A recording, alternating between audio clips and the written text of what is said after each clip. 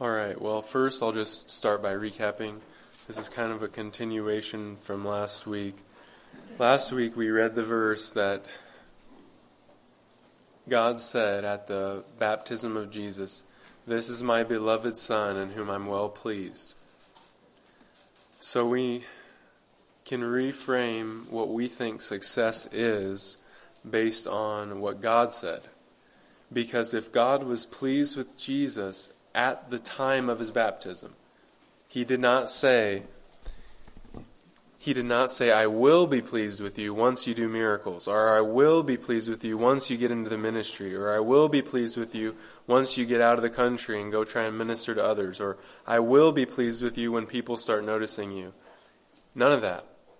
He was already pleased. He had done no miracles and God was pleased. He had done no ministry and God was pleased. He had not gone to another country and God was pleased. He was not noticed. He was unknown and God was pleased.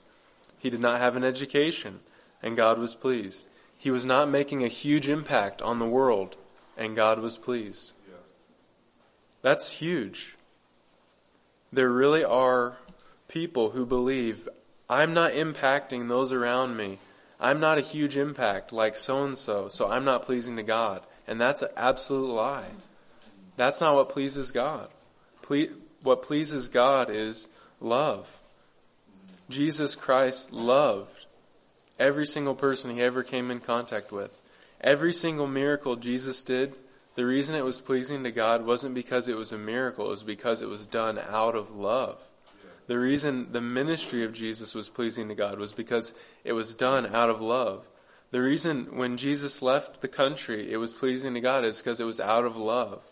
The reason that everything Jesus did was pleasing to God was not the effects necessarily. It was the love that he had.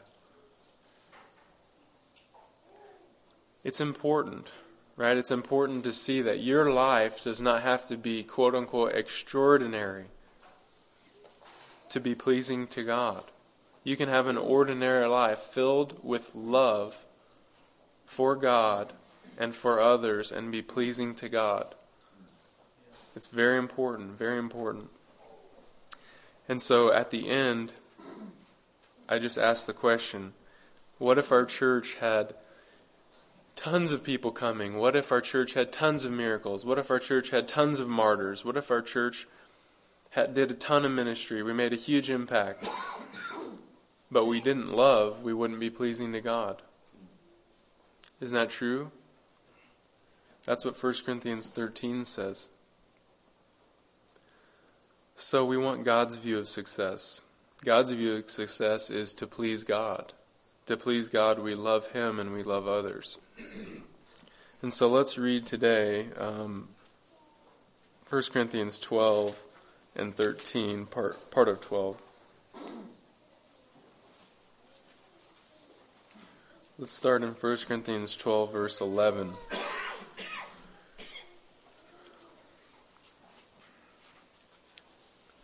All these are empowered by one and the same Spirit, who apportions to each one individually as He wills.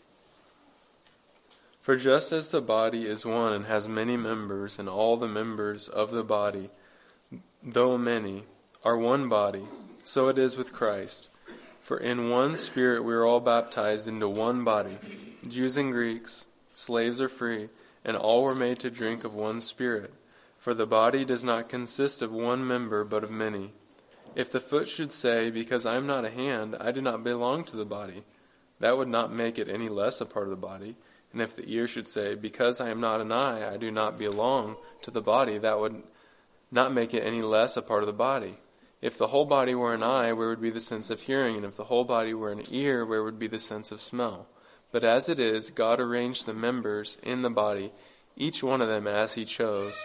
If all were a single member, where would the body be? As it is, there are many parts, yet one body. The eye cannot say to the hand, I have no need of you, nor again the head to the feet, I have no need of you. On the contrary, the parts of the body that seem to be weaker are indispensable. And those parts of the body that we think less honorable, we bestow the greater honor, and our unpresentable parts are treated with greater modesty, which our more presentable parts do not require. But God has composed the body, giving greater honor to the part that lacked it, that there may be no division in the body, but that the members may have the same care for one another. If one member suffers, all suffer together. If one member is honored, all rejoice together. Now, if you are the body of Christ and individually members of it, and God has appointed to the church first apostles, second prophets, third teachers, then miracles, then gifts of healing, helping, administering, and various kinds of tongues, are all apostles, are all prophets, are all teachers? Do all work miracles? Do all possess gifts of healing? Do all speak with tongues? Do all interpret? But earnestly desire the higher gifts, and I will show you a more excellent way. If I speak in the tongues of men and of angels and have not love, I am a noisy gong or a clanging cymbal. If I have prophetic powers and understand all mysteries and all knowledge, and if I have all faith so as to remove mountains, but have not love, I am nothing. If I give away all I have and deliver up my body to be burned, but have not love, I gain nothing. Love is patient, love is kind. Love does not envy or boast. It is not arrogant or rude. It does not insist on its own way. It is not irritable or resentful. It does not rejoice at wrongdoing, but rejoices with the truth. Love bears all things, believes all things, hopes all things, endures all things. Love never ends. As for prophecies, they will pass away. As for tongues, they will cease. As for knowledge, it will pass away. For we know in part and we prophesy in part. But when the perfect comes, the partial will pass away. When I was a child, I spoke like a child, I thought like a child, I reasoned like a child. But when I became a man, I gave up childish ways. For now we see in a mirror dimly, but then we shall see face to face. Now I know in part, then I shall know fully, even as I have been fully known. So faith, hope, and love abide, these three, but the greatest of these is love. Well, the reason I read all this is because I want to talk about success, God's vision of success in terms of the body, not necessarily in terms of individuals. What happened here in Corinthians is they had the wrong view of spirituality. They had the wrong view of success in the Christian life. And their view of success was tongues, it seems like. They made tongues the big thing. And Paul's correcting it. He's saying, no, you got this idea that this is the big thing, and that's not right. Love is the big thing. And what about us? I think we have an idea in our minds what a successful meeting looks like, or what a successful week in the Christian life looks like, but we need to check it against God and against His Word. Is that what God thinks success is? There's two problems. If you get the wrong view of success, there's two problems that can happen. The first is you get discouraged when you shouldn't be discouraged. You have the idea that miracles is success in the Christian life. You don't have miracles, and then you feel like a failure. Well, the problem is miracles aren't the standard. Love is. You could have no miracles in your life and be fully pleasing to God. The other problem is you could think, man, I'm super pleasing to God because I've got X, Y, and Z. But God says, well, X, Y, and Z don't please me. Love does. And so then we feel like, oh, we have a great meeting. We had an awesome meeting. We have an awesome church. I have an awesome walk with God. And then come to find out when we meet God or when we read the scriptures, no, I don't. Both are problems. And we want to solve both those problems by having God's view of success. So first thing I want to ask is your view of success, or what's pleasing to God, just one or two members of the body? Is your view of success simply one or two members of the body functioning? So I'll give you an example. Do you think a successful meeting or a successful church or a church that is pleasing to God is when there's just good preaching and that's it? That's wrong. That's saying the body is only one thing and it's just the tongue and that's it and that's all that matters. That's wrong. That's not true. We could have great preaching and be totally displeasing to God in our hearts. We could be totally displeasing to God as a body. It's not true. The other problem with it is it takes you out of it, right? If your view of the Christian life is this one part of the body then what you're saying is, I don't matter. And that's not true either. You do matter. If this church is going to be pleasing to God, you matter. You have to function in love. Every single member of the body has to be a part. It's not one part. It's not just the elders. It's not just the deacons. It's not just the husbands. It's not just the parents. It's every single part of the body functioning together in love. So is your view of the Christian life one part of the body? That's what the Corinthians did. They made it this one gift, and it was wrong, and it led to all these huge problems. And it's going to be the same with us. If we have a view of the Christian life or a view of the church that makes one part of the body the thing. So let me ask you this. When you came in here today, what were you thinking? What were you hoping? What was success defined as for you today during the meeting? Was it every single part of the body loving every other part of the body? Did you think when you walked into the door today, if this meeting is going to be pleasing to God, I am going to have to be a part and I'm going to have to love people today? Or did you think, well, I hope Charles has a good message because that's what's really going to make the difference? You see the difference? It's a big difference. What else? Let's say the same question can be asked this way. If your view of what's pleasing to God is one part of the body, it's a wrong view. It has to be all the parts. But maybe you don't think of it like that. Like, oh, if the preaching is good, then everything's fine. Maybe you think success is just me separated from the body being a mature Christian. If I come in and I'm having a good week and I'm being mature, then I could be around all these other people and they're divorced from me. They're separate from me. I can be pleasing to God separate from them. Here I am around all these people. If they're mature or not, doesn't matter to me. It's just about me being mature. And that's wrong too. You've done the same thing. You've made one part of the body the main thing. And in that case, it's you. You said, I'm the main thing. If I'm mature, that's what matters. Whereas the reality is you are a part of the body. And that's a wrong view of the Christian life. You shouldn't come in and your only thought be, how can I be made mature today? How can I be pleasing to God today? You should want every other piece of the body to be growing. So it should matter to you. It should matter to you if there's somebody else struggling today. It's not just about me getting something out of the sermon and going on and living my life. If there's some member of the body over here struggling, then you go help them. Your success can't be just about you. It has to be, go minister to that person. Go minister to this other person that's struggling. Or just pray for them. It has to be a concern for others. There has to be love. It can't be just about one part of the body, whether that be you or the pastor. It has to be every part of the body. What else? If love is success, then isolation is wrong. You cannot isolate yourself and be loving. That's what this says here. There's so many ways this comes out. Look at verse 25 here. It says that there shouldn't be any division in the body, but that the members may have the same care for one another. That the members may have the same care for one another. Every member is supposed to be caring for every other member. Every single one. There's not one that's not supposed to be doing that. So there's, again, kind of two ways you could take this wrong. First is, you could isolate yourself in the sense that you think that it's your job to minister to others, but it's not others' job to minister to you. That's a false view of maturity.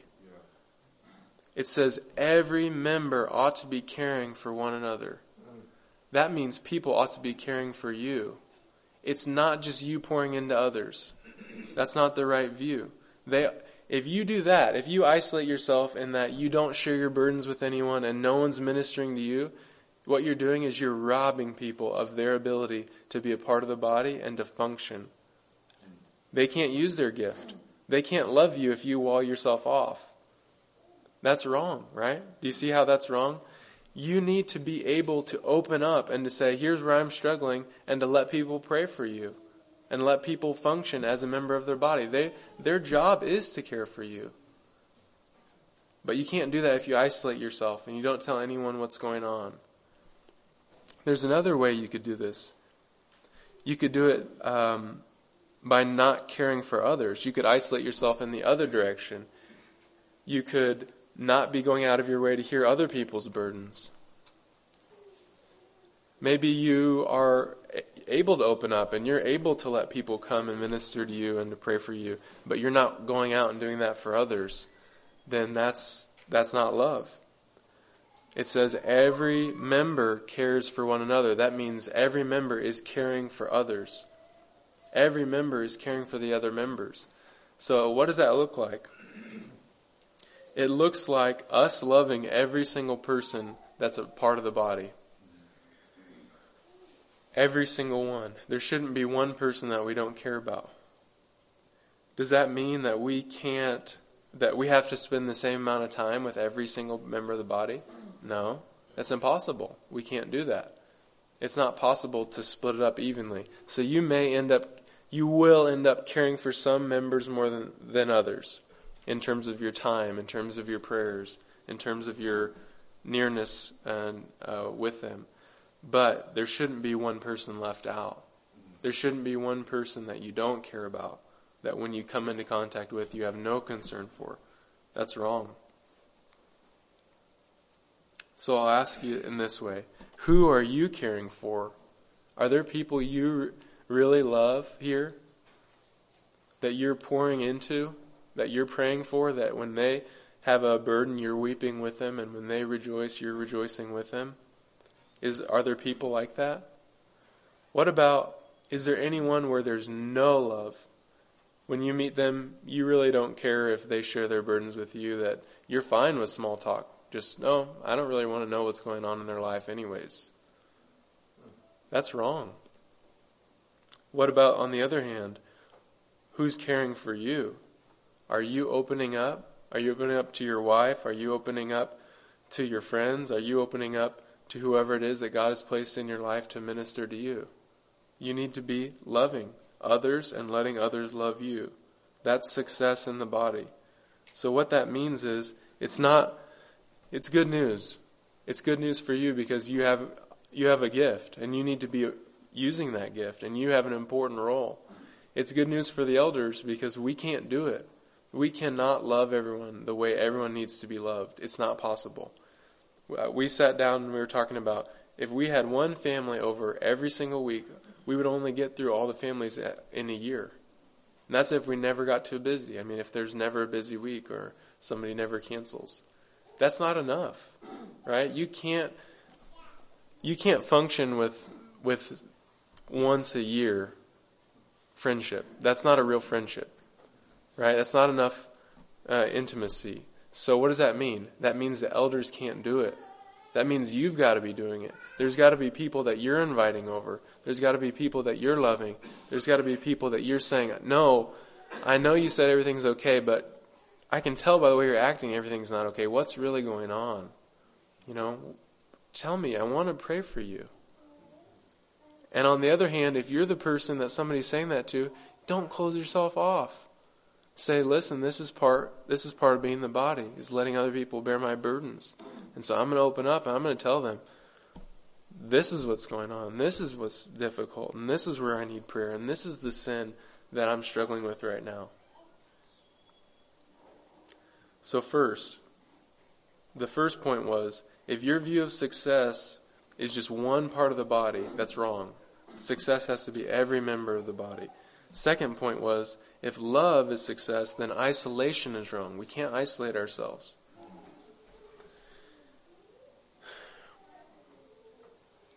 The third point is this, and maybe it's not necessary, but I think it's important just to briefly consider. This love is more than a decision.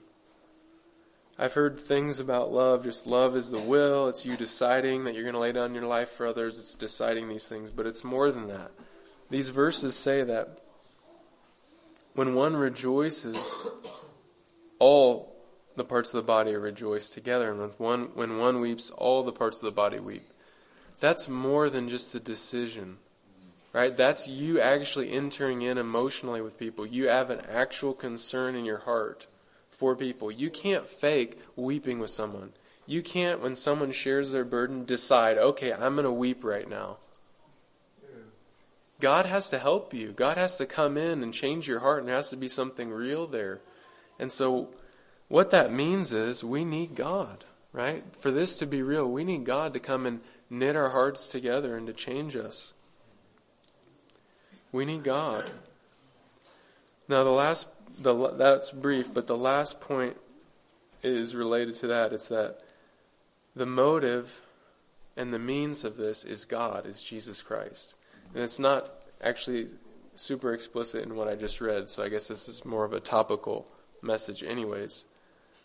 But, 1 John says, by this we know love, that Christ laid down his life for us, and we ought to lay down our lives for the brethren. Yeah. So if we're going to do this, we do it because we're looking at Jesus and we see how Jesus loves. And that has meant something to us, so much so that now we're imitating that and we want to do that for others. The same love we see in Jesus, we're trying to function like that in the body. Right? He's the head of the body.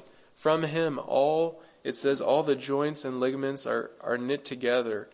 And he's the one providing the growth. The growth comes from God. He's the head. So we're looking, each one of us, for this to happen, have to be looking to Jesus and looking at his love. And then as that love becomes real to us, and then it's pouring out. 1 John again says, if anyone abides in love, he abides in God, and God abides in him. If you're going to love, you're going to need to be in God, because God is love.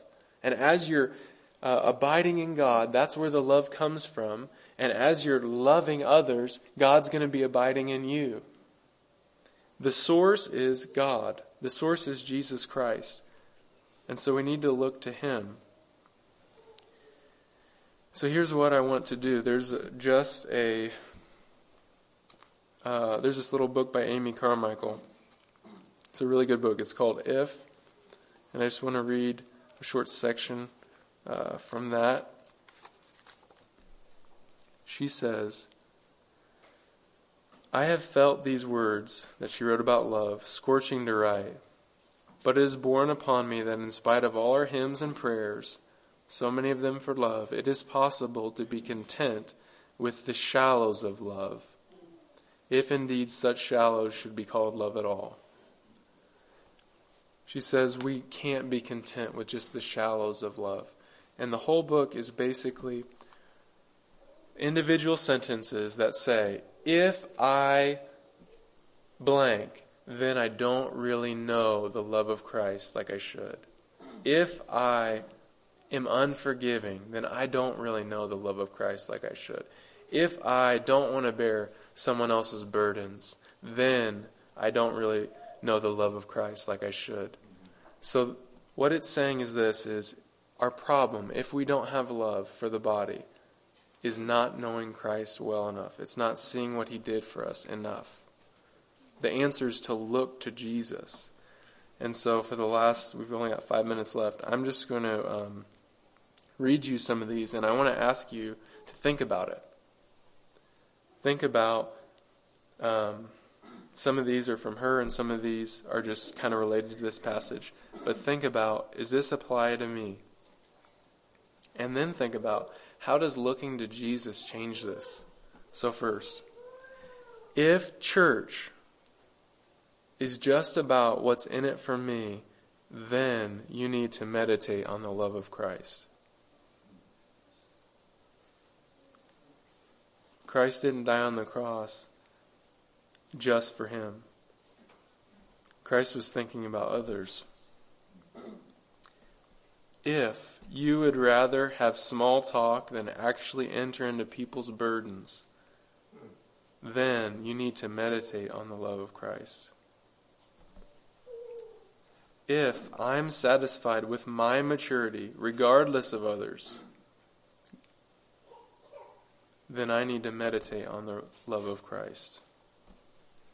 If I isolate myself from the body, then I need to meditate on the love of Christ. It's amazing that Christ came down.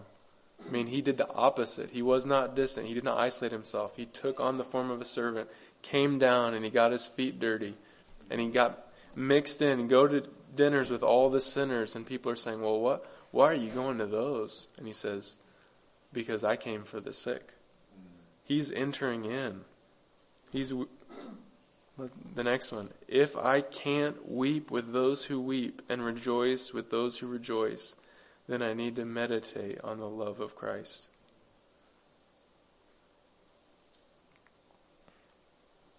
When people are sharing their burdens, we need to be like Jesus. Jesus wept at Lazarus' tomb. He loved. They said, the people on the outside said, look how he loved them. Look how he loved him.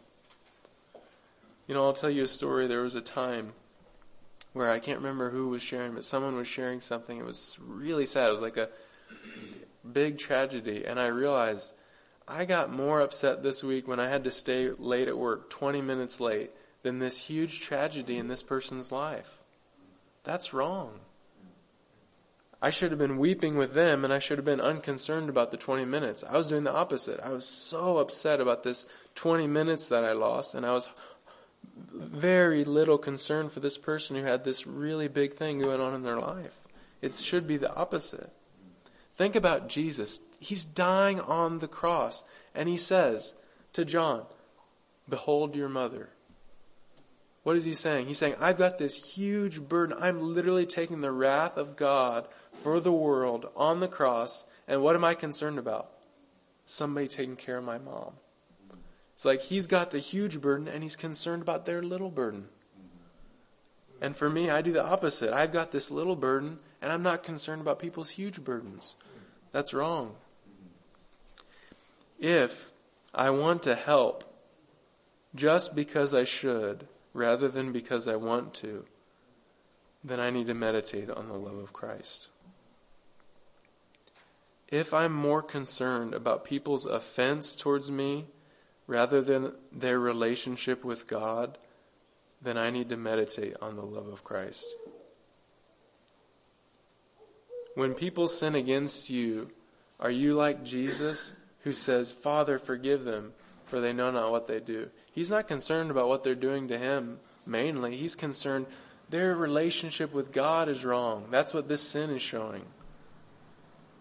Not, oh, they're really mistreating me. That really bothers me. If I only love those who love me, then I need to meditate on the love of Christ. If my concerns and sorrows and emotions are tied up in things or places rather than people, then I need to meditate on the love of Christ. If my desire is to be recognized rather than to be helpful, then I need to meditate on the love of Christ. If I can talk about others' sins without sorrow, then I need to meditate on the love of Christ. If I can rebuke people without a pang in my own heart, then I need to meditate on the love of Christ. You know, compassion, the word compassion just means you're feeling with the person. You know, if truth is the big thing, then all you do is you go around rebuking. Bam, bam, I'm going to rebuke this person, this person, this person. But if you actually love, if love is the big thing, then you pray. You pray, Lord, this thing's going on. Help this person to be mature. You think about Jesus, how tenderly he rebuked the disciples. Peter, after Peter denied him 3 times, Peter, do you love me? Peter, do you love me? Feed my sheep. You know, it was so tender how he did it. Why? Because he really cared about Peter. He didn't just want to beat him down. He wanted to build him up. Yeah. When he said, Peter, you're going to deny me, he said, but I've prayed for you, that your faith fail not. He loved Peter. He was rebuking Peter, but he really wanted Peter to succeed. If I'm unwilling to rebuke someone because they might think less of me or it might make me uncomfortable, then I need to meditate on the love of Christ. If I want to help people grow only when it's easy or comfortable, then I need to meditate on the love of Christ. If there's anyone in the body I'm struggling to love, I need to meditate on the love of Christ.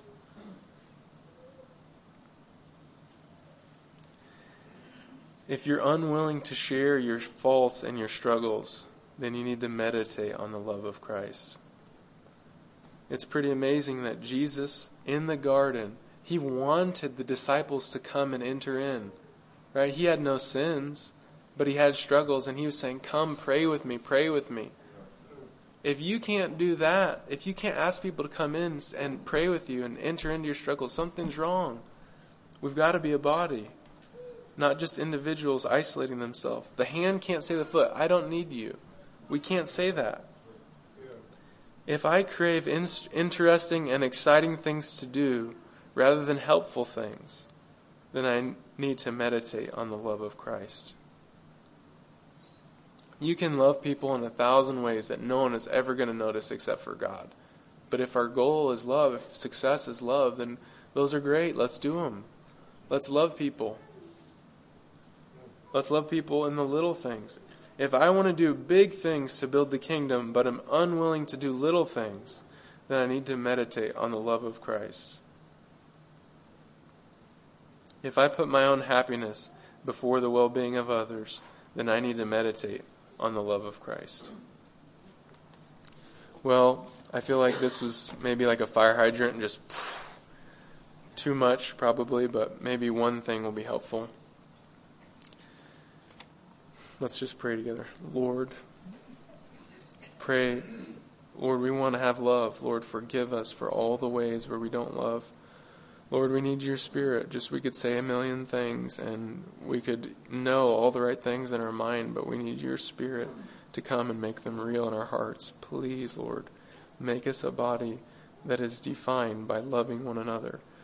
Lord, forgive me, every person that I don't love like I should. Help, Lord. Lord, guide us. We need to know, Lord, which people should we be pouring into.